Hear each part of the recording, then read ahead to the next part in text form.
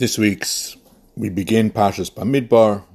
It is also known as the Book of Numbers in English, and is taken from the fact that the Mishnah refers to Sefer Bamidbar or Sefer Pikudim, the Book of Numbers.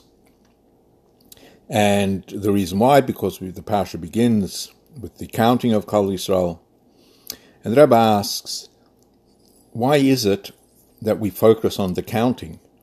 Counting of something doesn't give us any insight to the essence of the matter. On the contrary, everything becomes equal.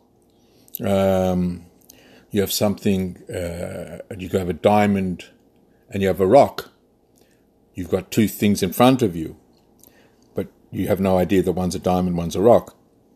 So why do we focus on something that is external? So the Rebbe says to impress upon us that at times the quantity does impact the quality. And the most obvious example is a minyan. You could have 9 Moshe Rabbeinos, you don't have a minyan. You have 10 Shmagegis, and you've got a minyan.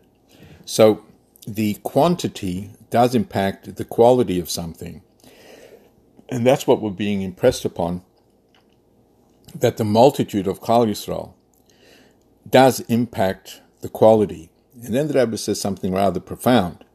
The Rebbe says, bearing that in mind, how important it is to recognize the amount of something that is done and so on, that one could perhaps think that because of the amount of Yidden who are never falling by the wayside, that we have two options. We could focus on a few and develop them, or we could focus on the many and get many to do as many mitzvahs as possible.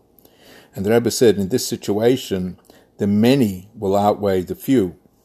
And that's one of the reasons, perhaps, why the Rebbe encouraged us to do mivsoim, to, put on another yid, another pair of tefillin, another, just to build up the quantity of the mitzvahs, which the quantity will impact the quality as well.